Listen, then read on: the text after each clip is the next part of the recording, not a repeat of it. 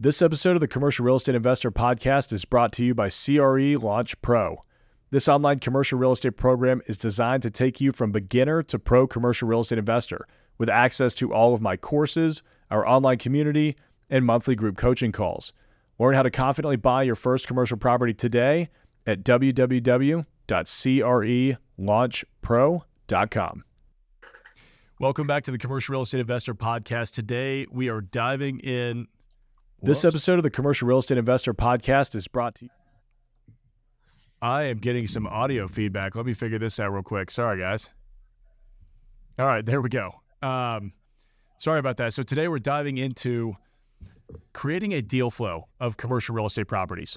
So as a commercial real estate investor, one of the biggest things that you have to have going for your business is consistent deal flow. You got to be getting enough properties sent your way so that you can review enough of them to find the right deal, right? Because if you're just buying any deal that comes your way, you're probably not buying the best opportunities, you're probably not buying the best deals, and you're probably not going to get the best returns. So having a pipeline where you have too many deals to choose from gives you a lot of good opportunities. So we're going to be diving into, our sources for how we go out and build this pipeline, tips and tricks and all of that kind of stuff. So Dave, Logan, what's going on, guys? Appreciate you joining us today. Brian will not be here as he is out of the office. But guys, what are your main sources for filling up that pipeline? I mean, Dave, I'll kick it over to you first. How are you making sure that you have consistent deal flow? Goes back to just kind of what time frame you're in of how you're doing. And right now, the majority of my deal flow is coming from lots of just different broker contacts that we have that we've built. That took years to build though. So they didn't just show up overnight. A lot of long-term relationships. But when I was starting out day one, it was like, how can we go find an opportunity to solve a problem? And that was everything from expired listings where it's like, look, something didn't happen here, or a deal fell through, or a loan was expiring, or some kind of issue where we could step in and hopefully be someone that provided a solution for either the seller or the broker that was involved at the time. And then prove yourself once. It's like you got your foot in the door and you gotta keep proving yourself, because kind of memories are a little fickle, and you've got to always be on top of your game, performing and trying to maintain those relationships long term.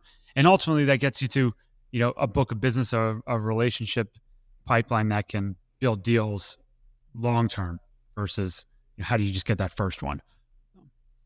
Yeah, that's right. Logan, what about you?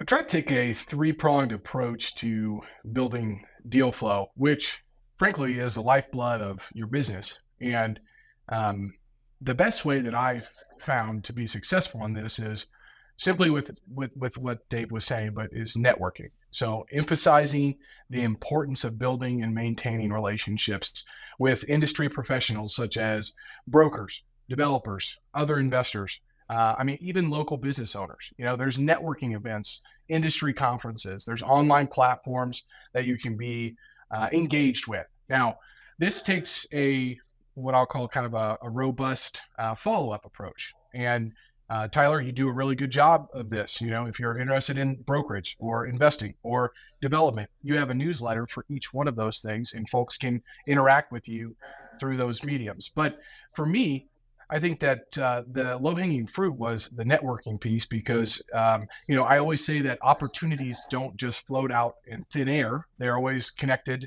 and attached to some body, right? So the other one that I will say on this front is reading the local business journal and just seeing who's moving and who's growing and what transactions are happening. So then there's the more quantitative approach of market analysis and research, which is diving into market reports and trends and economic forecasts to identify, potential growth areas, right? And then understanding how that is impacted in your own market. And then you have the really low-hanging fruit, which is the online listings and databases, right? So that's LoopNet, that's the MLS, that's used to be, Craigslist. Believe it or not, I have done deals off of Craigslist. Your local classifieds ads, right? There's an area that I like to do business in called Martin City in Kansas City. They have the Martin City Telegraph, and you can kind of read that and see who's moving and shaking in the network of that area. And I would say that all of those things combined need to be funneled into a systematic process and approach that my friend, and maybe you guys know Bo Beery, but he wrote a book called Multifamily Brokers Who Dominate. And he lays out a very systematic approach to building these relationships and then continuing to follow up with those folks. But that's kind of my three-pronged approach. I mean, there's no silver bullet. It's all what Ben Horowitz in The Hard Things About Hard Things calls lead bullets, right? You're just getting out there and you're pounding the pavement. And, that has been our MO and how we've been able to build some deal flow. Once you get to the point of doing some projects and people know who you are, then you're going to start to attract those to you, right? And that's kind of where Dave is now, right? It's like, he's a known entity in the market. If it's a certain type of deal, somebody's going to reach out to Dave, and that's great. But there also might be deals that Dave wants to go prospect himself. And so that means getting in the car, driving to it, taking note of, hey, I saw that 15 windows needed to be replaced. The trash was a little bit, overflown, and the landscaping could be updated, and just taking those notes and then using that as research to be able to reach out to property owners instead of just saying, hey, I'm a broker or I'm a investor, I'd like to buy your property. You start with, hey, we own some property in the area or looking to purchase some properties in the area. Here are some, I secret shopped your apartment complex or your commercial real estate building the other day, and I've got some insight that I'd like to share with you. I think that owner takes that call instead of, hey, I just want to buy your widget that you have. Yeah, I think building that personal brand in asset types or areas, geographic locations, whatever you decide to do is incredibly important, right? Because I came across a multifamily deal here in Nashville. I don't really do multifamily, but I know both of you guys do. So I called both of y'all about that deal. And it's not a deal that we're taking to market. It's just one that we're probably going to get done because we know that we've got guys right here in our network that do those kinds of projects. And, I know a lot of people love to discount the online platforms. You can find good deals there, right? I mean, it's very tough. You're going to have to really sift through a lot of absolute junk. And, people who think that cap rates are based on gross revenues instead of net revenues, but it is what it is. But I've found some really good deals there. I've also found some pretty decent deals just by sending letters. That's one thing that a lot of people don't do is send letters to commercial property owners because it's so commonplace in residential. I just stole that from residential wholesalers, right? We can 99 times out of 100, you can find the mailing address of the property, right? I mean, at least in Nashville, we've got everybody's mailing address, but you can't always find a phone number or figure out who it is. And you'd be amazed at how often those letters get open. It's a pretty nice tactic to use. How much time are you guys committing each week to actually going out and building this pipeline? What did it look like when you first started? And what does it look like today? Because obviously once you've been in it for 5+ years, people start to bring you deals, things change a little bit. But Logan, we'll start with you. Yeah, I would say when I was first starting, this is all I did, right? I mean, I was just prospecting, either from hey, I had a buyer that was looking for a property, or I knew what I was looking for. And so I was out prospecting. So what does that mean? Well, I was getting in my Chevy Malibu at the time and driving all around the city and just walking properties, taking notes and figuring out, oh, I like that project, but not that one, and writing down addresses and then figuring out, okay, who owns this property? And that's a whole different ball game to kind of get involved in, right? But like there's resources that you can. When I was first doing this, they weren't as robust as they are now, but I definitely utilize online resources to find who the property owners are. And so now I would say it's anywhere between 15 to 20 hours a week, but we have a team that's doing this, right? I have an acquisitions team, a brokerage team. So it's not necessarily me out there, pounding the pavement anymore, but that work is still being done. But when I was first getting started, I mean, if I didn't have a deal or if I couldn't bring value from some other aspect, which I didn't, it was finding the deal. And so that's what I spent 90% of my time on was finding these properties for people. Yeah, I like that because when you're first getting started, the majority of the value that you could actually bring to the table is by just finding a great deal, right? You can go find guys that, will bring you in as a minority partner in their deal or their general partnership or whatever it is. As long as you find a really good deal, there's typically people that are willing to kind of bring you in and do that deal with you. Dave, what about you? Pretty similar to Logan right there. I mean, out of the gates, everything is just finding a deal. How do you find something that works, that you can actually execute on, that's a real opportunity, that will actually be sold to you, that you can actually buy, that you can get financing for, all that stuff.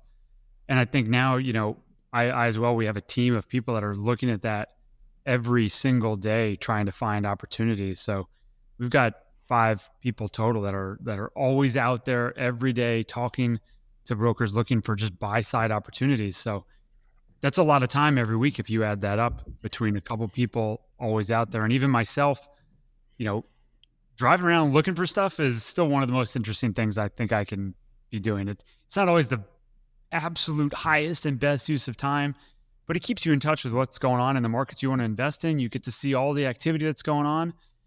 And man, just using Google Maps and save a couple locations and always like follow through and see where you're going.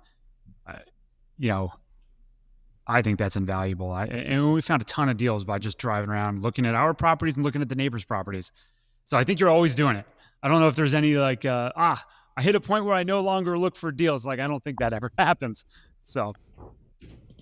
Yeah, I mean it's a never ending game. You always got to be finding the next big deal. Oh yeah. And what do you guys think is probably like the highest potential, but maybe the most overlooked form of prospecting when it comes to real estate?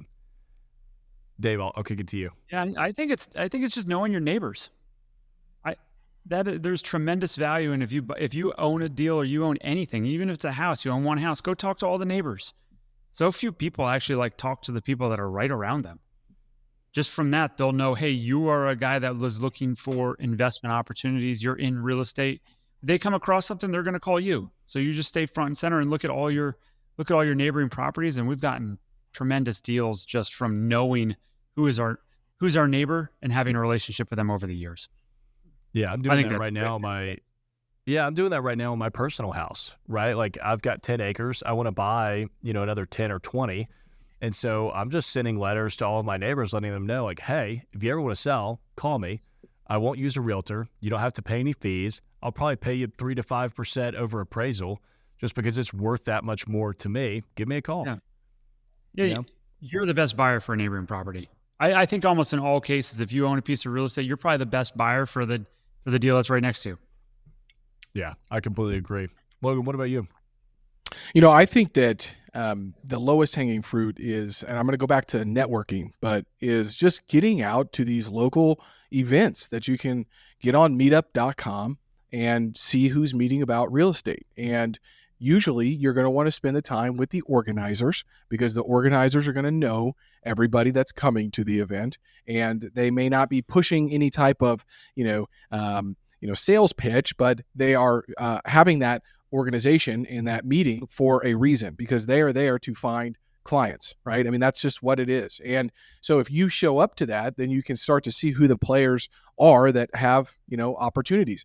And the other part of that, Tyler, that you mentioned was the low-hanging fruit of LoopNet and Crexi and the MLS. But, you might not find a deal that's listed on there, but those brokers are the ones who have the listings. So you can at least start there to say, okay, these 3 to 5 people in this industry with what I'm looking for are the ones who I need to be talking with and building a relationship with. And so, that's another part of, I think, prospecting is not just getting out and looking at properties, but seeing who's active in the marketplace and then figuring out a way to build a relationship with that person, which I've got a lot of different, insight on how to do that as well, since we work on a lot of those types of transactions. But at the end of the day, what Dave said is spot on. You need to tell people what you're looking for and get out there and put yourself out there, because you're not going to, unfortunately, not going to find a lot of really good deals typically in today's fiercely competitive marketplace. And I think it's been like that for the last 10 to 12 years behind a computer screen. You got to get on the phone. You have to start talking to people and figuring out who's got what, because most, and it's probably the same in your guys' markets as well, most of the deals that are getting done from an investment standpoint aren't always the ones that are being marketed. They're the ones that aren't being marketed, but, are being out there in the pocket listings, and or somebody might just say, I'm interested in selling. I got a couple emails, and I just had, I know, Tyler, a bunch of follow-up, but I just had our third baby a couple days ago. So I have been a little bit busy. So I was digging through my email this afternoon, and I was like, man, there's 3 emails in here from people who are interested in selling, but, don't necessarily want to go list. Okay, well, that's a great opportunity for me to connect the dots for some people. Yeah, congrats, by the way. I know we've talked about that on a side note, but that's really exciting because we had no idea that you were even expecting your third baby. Yeah. So she wasn't supposed to be here, and she came early. So yeah, I'm like texting Logan, like, "Hey man, did you get that deal?" He's like, "I just had a baby." So when I was first getting started in commercial real estate, this was as a broker. I mean, because building a pipeline there is just as important if you're trying to sell deals. I found that, I'd get into a point where I had 2 to 3 really big deals I was working on, get those across the finish line, and then look back at my desk and be like, oh, no, I don't have anything else to work on. Because I hadn't been building my pipeline while I was working on deals. It's so very easy to get distracted and say, oh, I don't have to worry about prospecting right now because I've got 2 big deals. But as soon as those deals are done, you're in trouble. I mean, what are some other common mistakes you guys see newer investors make, or maybe mistakes that you made yourself with regards to your pipeline when you were first getting started? Logan, I'll kick it to you first.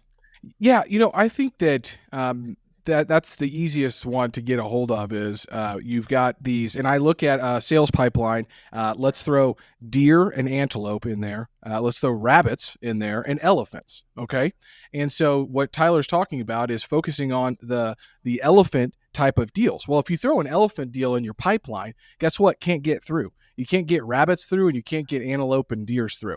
And those are your money makers. Your elephants are your big fish, right? The ones, if you land, you're going to be eating for a long time. That's fantastic, right? And so you always need to be thinking through having an elephant, a lot of deer, and some rabbits, moving in there. And as you grow as an investor, you stop doing those rabbit deals and you start focusing more on those deer and antelope deals, and you hopefully land an elephant. And you're always doing, you're doing projects, and your pipeline never gets too small or too thin. And so that's the biggest, I think, issue that I see for beginners getting into this business. They see one deal, somebody answers a phone, and then they're hot on the trot for that for forever, right? Until they can't get a hold of that person 6 months down the road and they've not done anything else. So I think having a systematic approach, saying, okay, my KPIs or my key performance indicators indicate that I need to evaluate 1,000 deals. Out of those 1,000 deals, I'm going to actually underwrite 200 of those. Out of those 200, 100 maybe pass through the next kind of test. And out of that 100, that's when I'm going to focus on reaching out to and trying to build that relationship with more cohesively. And that's kind of the way that we think about this. And I also will say that, that's on the, direct outreach standpoint. You have to do the same thing with brokers, because I think the most successful investors pay brokers and are really good friends with brokers. And, at the end of the day, you may have 5 offers for a property, but the folks who are probably going to win that deal are the ones who have transacted with or have a relationship with the broker. And so the earlier that you can get started with that, I think the better. And, you will find really good brokers, and you will also find folks that are daisy chain artists. And daisy chain artists are somebody who takes somebody else's deal, packages up, adds a fee on top of that already layered in fee, has no relationship with the actual owner, and says, I can get you information on this deal. Well, guess what, Mr. or Mrs. Daisy Chain, I can sign a CA as well.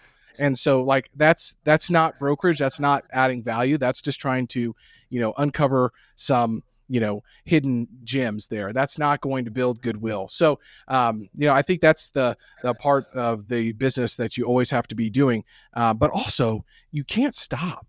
Like right now, I think people are thinking they're a little beaten down, right? Like people are kind of like a little pessimistic, right? I mean, I don't know if I can get lending. I don't know if I can find equity. I don't know if I can make this deal work.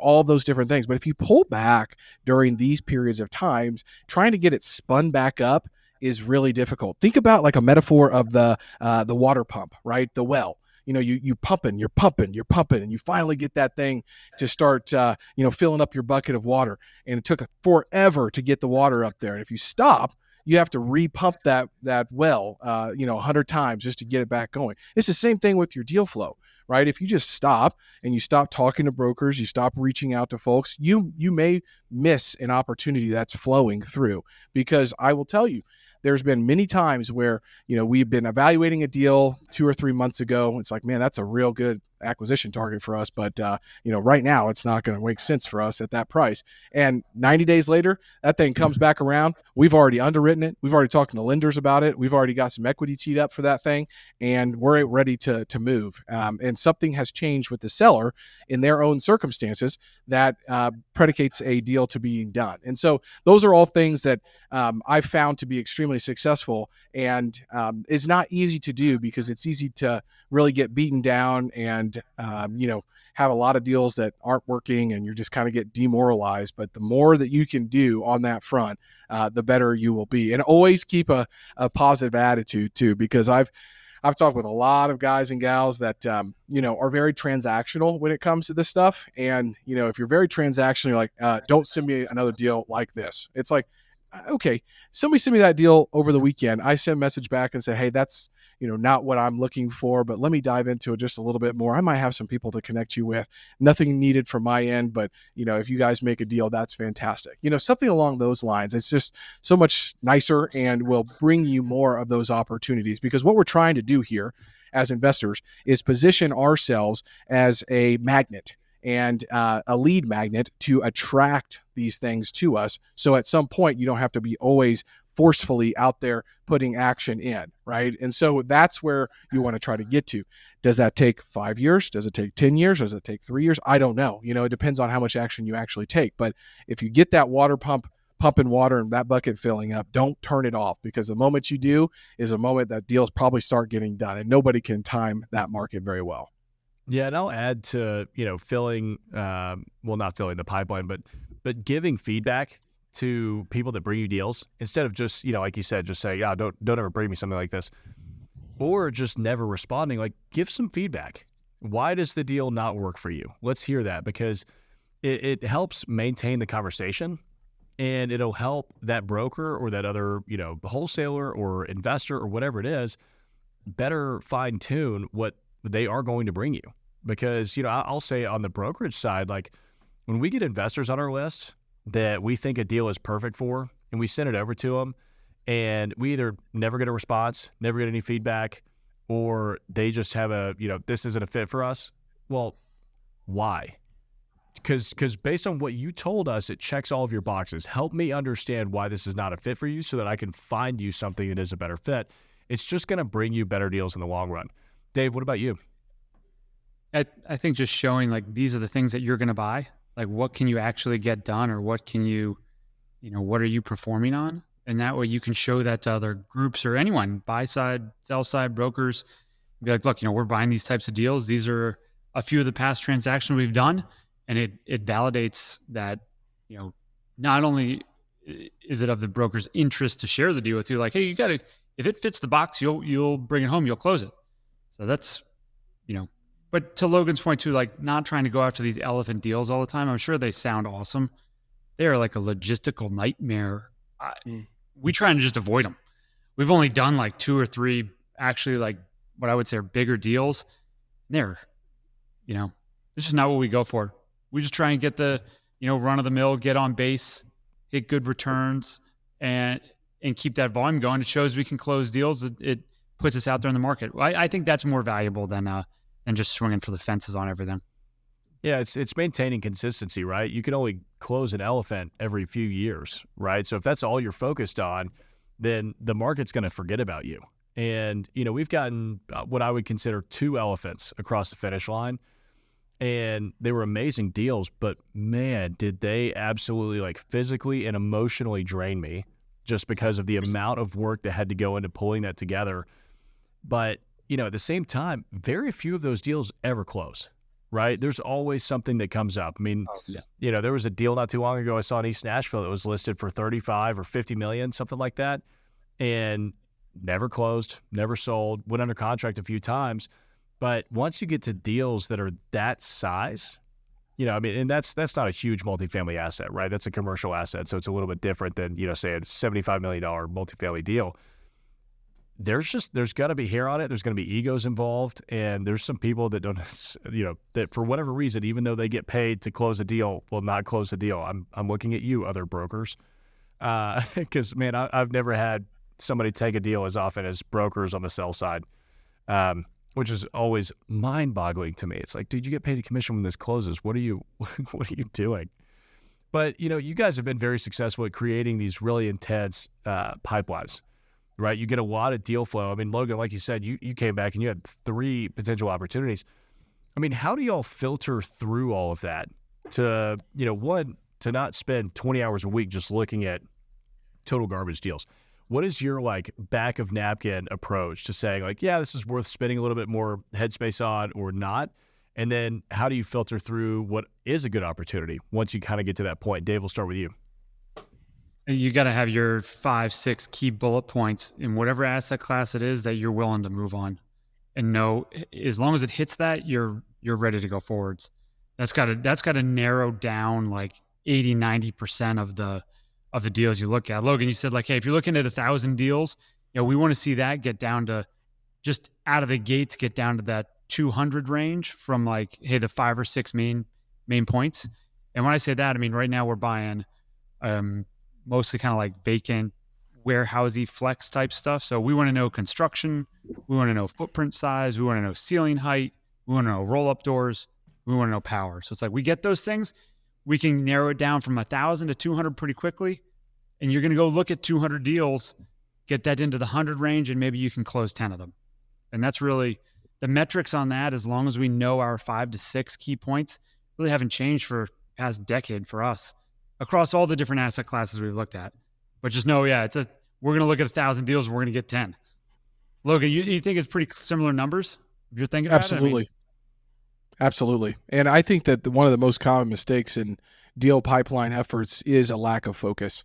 Especially when you're getting started, it's here's a multifamily deal in a submarket that I typically wouldn't, go to, but man, it got sent to me and it's off market. So let me spend a bunch of time on that deal. And they totally forget their investment criteria, right? And so I think that that's the easiest way, like Dave said, is, we have published on our website our investment criteria.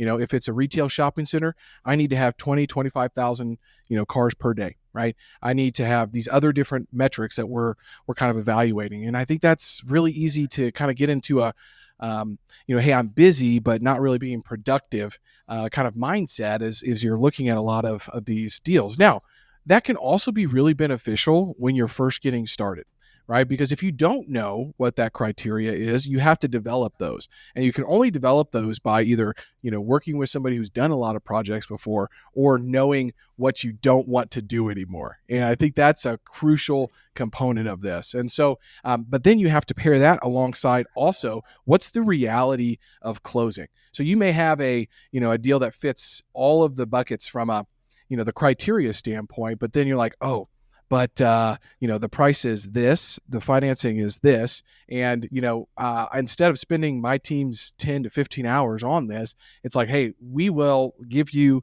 if you are in this range, we will move forward to the next step. But if not, then go find somebody else who would pay that price. So I see a lot of people, underwriting deals because a broker will say, oh, well, it's market pricing. Give me what you think you can pay for.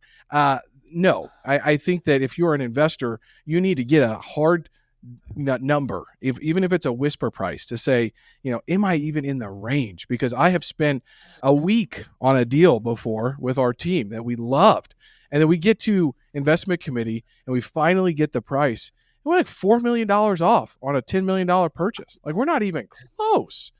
And it's okay, that's maybe beneficial for understanding where the market is, but man, what if we just got that number, day 1 or day 2 or day 3 and just stopped underwriting this thing? Because when we get it through a first underwriting, then it's all right, well, now we need to actually go see the property and we have to spend time getting in a vehicle and taking construction people out there and just walking the property.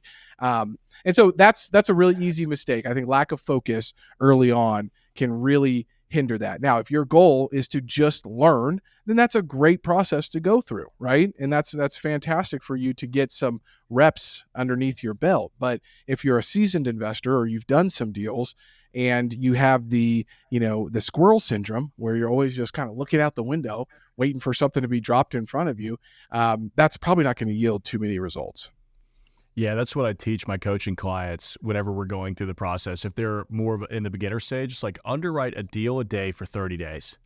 Yeah. Because after that, you will be able to look at something and within 5 minutes know if it's worth spending any time on, right? So front load that effort, get the reps in so that you actually understand how to even look at a deal, because that's the biggest point. You guys both mentioned a couple of things that y'all are what your deal points are. Could you share a few more of those? Like, what are the specific deal points that y'all like to look for so that somebody listening can kind of start to understand what they should be putting together? Yeah, certainly. It varies. There's all sorts of different asset classes out there you could be looking at. But for a little bit, we were looking for net lease deals. We're thinking we want a single location, right? We want an operator that's a growing franchise. We don't want an individual. We want a growing franchise brand that has over 1,000 stores. We want to see a short-term lease, so we can look at short-term, meaning less than 2 years, meaning we can then go renegotiate that lease for a longer-term lease, and that's where we're going to create value. So immediately you start saying like just those 3 points, and you've weeded out a lot of what the net lease tenants are that are out there, right? Just having a growing brand and having over 1,000 units, like you're talking a big, you got a big business you're dealing with already. So that, those are 3 that we were looking at pretty heavily when we look at the net lease space, is making sure we're maintaining that. What about you, Logan? Yeah, I'll throw a couple more in there. I think that the vintage of the property, now that I have owned a lot of Class C multifamily assets, is extremely important. And it's important because of the last conversation that we had in regards to insurance, construction costs, and wage increases that we have seen. Inflation has really impacted that side of the value add components. So vintage is extremely important. Location. So when you think about demographics, we're looking at median household income. We're looking at the school districts around that area and seeing on greaterschools.org, what are they rated? Is there any new development going on around the area? What's the crime look like, right? So and if it is high crime, is it petty theft or is it violent crimes, right? I mean, that's going to impact any type of leasing activity that you want to, procure for your property. And then other than that, then it's just local market knowledge of knowing where development patterns and or people want to live are located, right? So that's so geographic location, median household income is extremely important. Schools, I think, are important.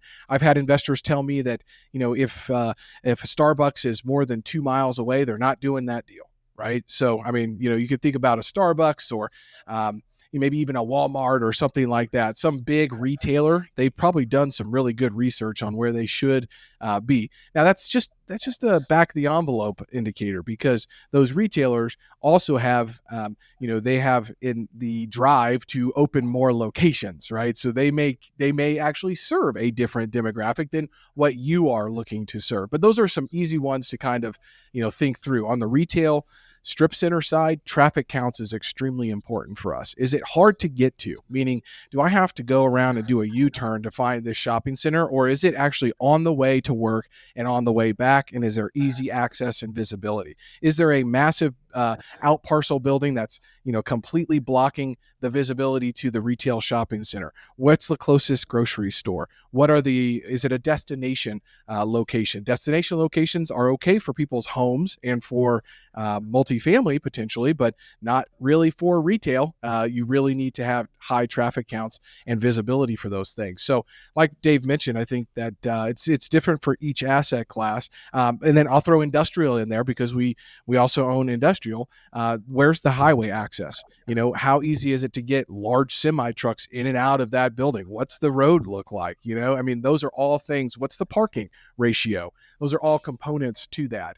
But if somebody sends me a project and says, hey, I'd like for you to take a look at this, the first question I'm going to ask is, okay, what's your relationship to the property owner? And do you have a price range, and has that been anchored somewhere? Because those two things really easily, for the assets that we're looking at in the different markets, I can kind of gauge, does this person actually have control of this deal? Do they have a relationship with them? and or is their price expectation, from 2020 when the Green Street Property Price Index was at the highest, peak that we've seen in the last 15 years? Or is it reset? And why are they selling? That's another really important piece of the component, because if you start to hear, well, they're getting older, their heirs don't want the property, those are really, emotional and tangible things that can really help drive a transaction. If it's somebody that just says, well, they're getting rid of these types of assets and they're kind of seeing what the market would beg for their property, then that's fine, but I'm not probably going to be the buyer for you on that transaction. So, and you'll develop those as you go along in your deal finding process. But I think vintage, geographic location, demographics are all really important from the get go. Yeah, I mean, that's the beauty of picking this site criteria, right? You can kind of pick whatever you want, whatever you feel comfortable with. You can hone it in over time as you get more experience. And you can get really specific with it. I mean, we used to work with a brand that would only go within a mile, but ideally half a mile from a Chick-fil-A, because Chick-fil-A had, their demographic research. They know if a Chick-fil-A is going to open up in this area, it's because it checks all of the boxes for that target customer. And so they say, well, why reinvent the wheel? We're just going to follow Chick-fil-A around. There's retailers that target for that, right? They'll follow Target around and just go wherever the next Target's going. So it makes things pretty easy. One thing on that, Tyler, that I think is really interesting is, okay, so new retail corridors developed. They got the grocery anchored shopping center, and then the out parcels get started, right? But then you see Slim Chickens, Raising Cane, KFC, and Chick-fil-A all within 500 yards of each other. And people just can't wrap their minds around it until I tell them that chicken is a $5 trillion industry, right? It's like each person has their own chicken place that they want to go to, right? It doesn't matter that it's right next to a Chick-fil-A. Now, Chick-fil-A being obviously the leader in that space, but that's always kind of interesting to me is when people are like, I can't understand that. Well, if you're driving a family of 3 around a retail corridor, I would like to say we can go to Wendy's, Chipotle, Jimmy John's, Chick-fil-A, Raising Cane's, Slim Chickens. Pick which one you want, right? So, but that's a really important point to know as an investor, is that just because there might be a competitor near you does not mean it's not a good location. If those traffic counts and the retail corridor is strong, it's a big industry that you're trying to just capture a small kind of component of. And that's really important when you're looking at comparable rents and sales on the multifamily and the retail side. I think those are really important. Now we're getting a little bit more, I think, in depth on that stuff, but those are just things to keep in mind as you're looking for deals. Just because there's a competitor next door doesn't mean it's not a good location. The metrics have to tie to your business strategy. Your business strategy might be buy and hold and not do anything. It might be a turnaround. You might be trying to re-tenant something. So it's like, exactly, what one are you willing to say, hey, whoever you're telling that, this is what you do. Like, if you hit these 4, 5, 6 points, that's going to motivate me, and I'm going to go out and acquire that thing. So your points got to match up with what you're going to, willing to be able to do then. Another one we look at too is just population growth. So we want to see areas that are growing. Makes it easier. You could be someone that can invest in areas that are not growing, but it's easier if it is growing. Yeah, you don't want to be the guy that was buying Detroit back in 2009. Because it still has not recovered, right? I mean, you can get really good. I get pitch deals in Memphis, Tennessee all the time because it's like 3 hours away from me. And I'm like, but you can get a really good deal. You get a 15 to 20% cap rate. Well, yeah, I mean, I could if I'm able to collect the rent. Like, it's not just because it's a 15 to 20% cap rate doesn't mean that it's a good market.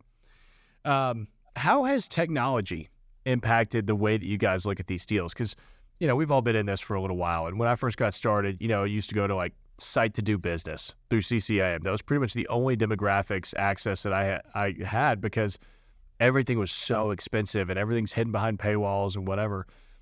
But, it's gotten a lot easier. I mean, just with the advent of AI, and obviously AI has probably been around a lot longer than just the past year. This is just what we're starting to see on the consumer-facing world. What are you guys using in the tech space to kind of help facilitate your deal pipelines and also review some of these deals? Dave? I feel like technology has just made it all more expensive to do everything you could do before. I think the basics, though, just having Google Maps and satellite images helps a ton. You can learn so much from just, where the asset is and what it looks like. But then you've got all the other stuff. If you're going further up, like CoStar, and then you start using location data like Placer AI and this kind of stuff for foot traffic, cell phone information. You can spend a lot of money going down the rabbit hole as to where you're getting your data from. But ultimately, you've got to be able to have a source that provides you with a point you're willing to act upon. And I think all of those are helpful in building your case. So instead of looking at 1,000, how can you look at 2,000 deals and qualify 2,000 deals with a couple of data points that you can easily have access to? So even though I comment they are a little expensive sometimes, and you're going to spend a couple $1,000 a month on data sources that hopefully they make you twice as productive in finding out those, your high level 1,000, 2,000, how many deals can you get through your filters on an annual basis?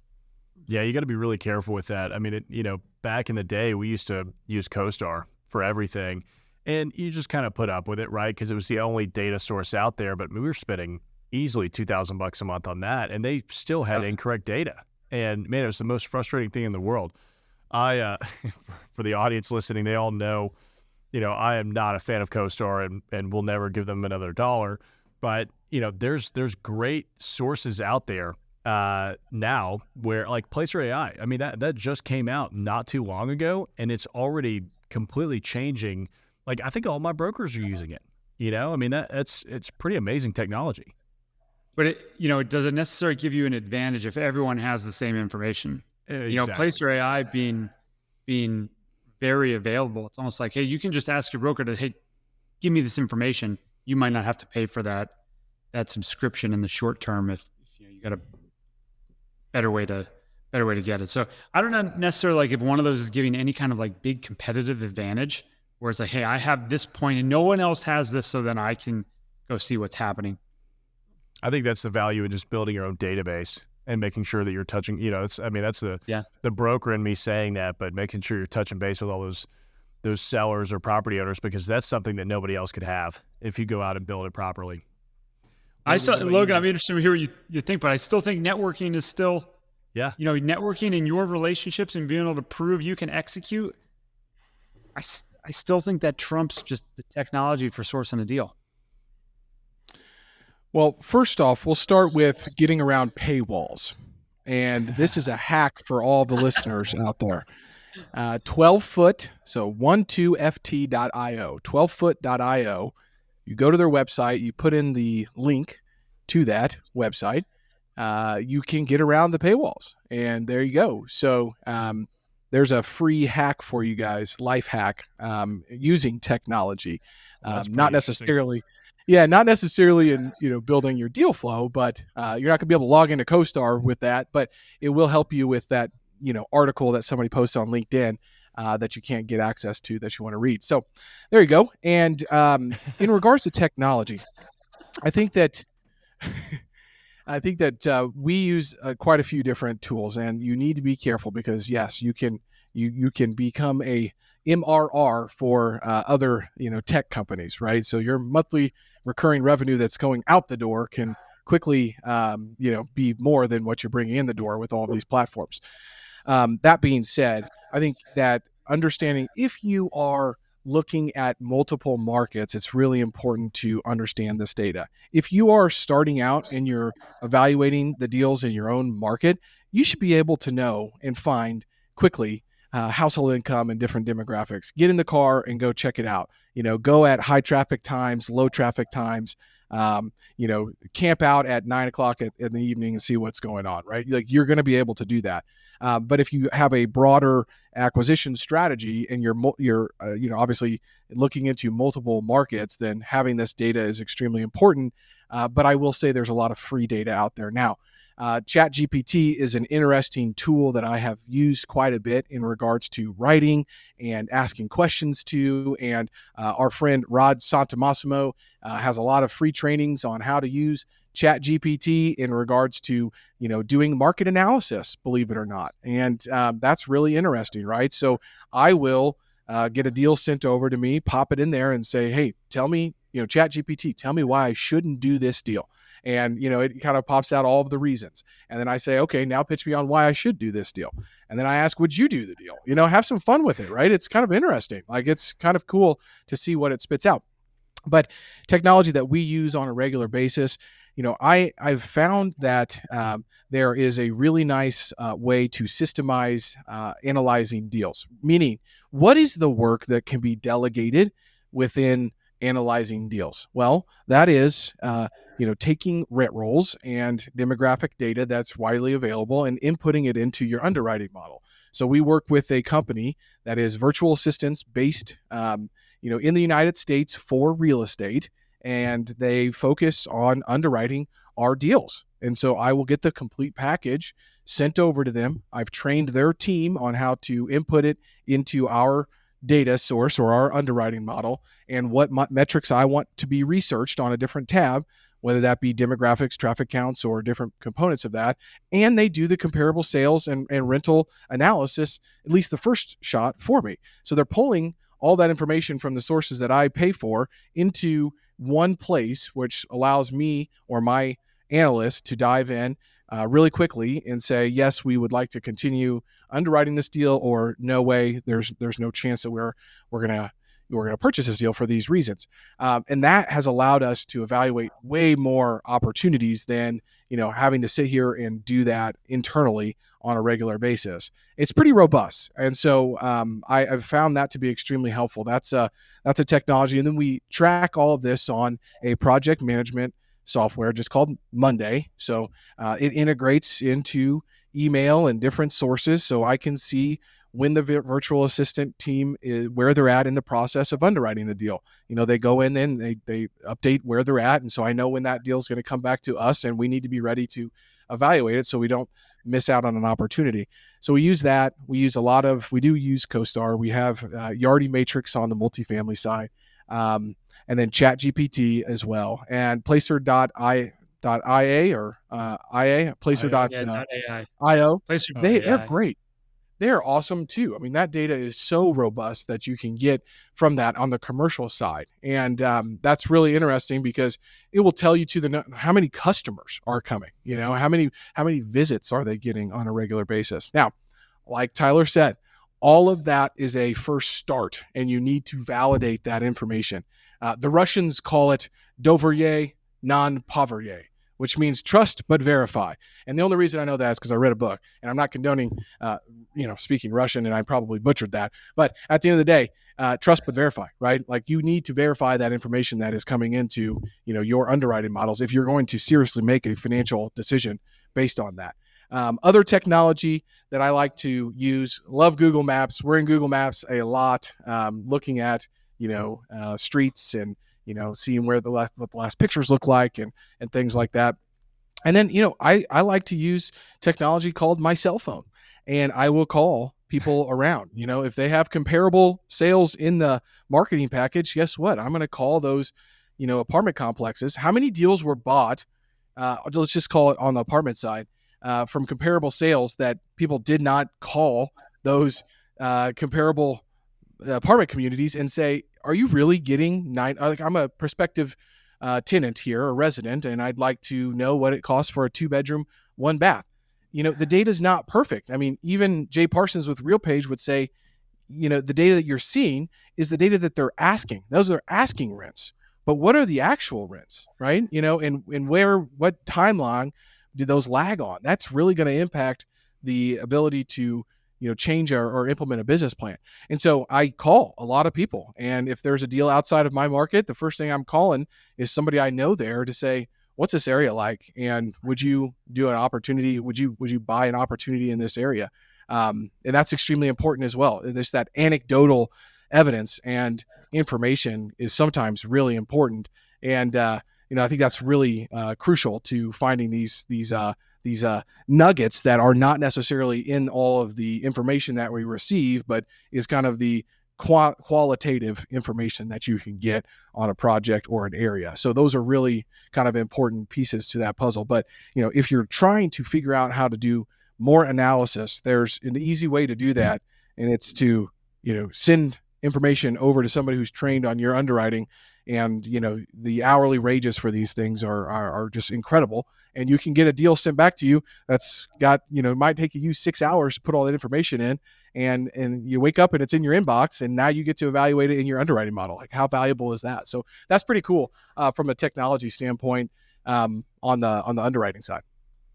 Yeah, George Powell is saying thanks for the hack on 12-foot. I'm definitely going to be using that because there's way too many newspapers now that have paywalls. It's like, man, you can't even read the articles. Just aren't you guys making money off the ads? I don't get what's going on here. Look, when it comes to calling the comparables, do not underestimate that. When we were developing a multifamily apartment complex, we were trying to figure out, we didn't have any parking requirements. We were trying to figure out how much parking do we actually need? Because a lot of people will say, oh, you need 1.3 to 1.5, parking spaces per apartment unit, depending on the types of units that you have. And so we're like, man, it'd be such a waste to have 1.5 parking spaces for this project because we'll have to really build out a big parking deck. So we went in and started calling all of the apartment complexes that were comparable, closer to the urban core, and asking them what their parking ratios were and how full does it actually get. Like at the most full you've ever seen it, how full is it? Almost all of them had a 1.3 to 1.5 parking ratio, and the most full they ever got was like 70 to 80% full. So we ended up just backing in from there and saying, okay, well, if it's 70 to 80%, let's go with 75%, and let's just go with the bare minimum parking that we think we can get away with. And we never would have been able to do that had we not just picked up the phone and called to see what that would look like.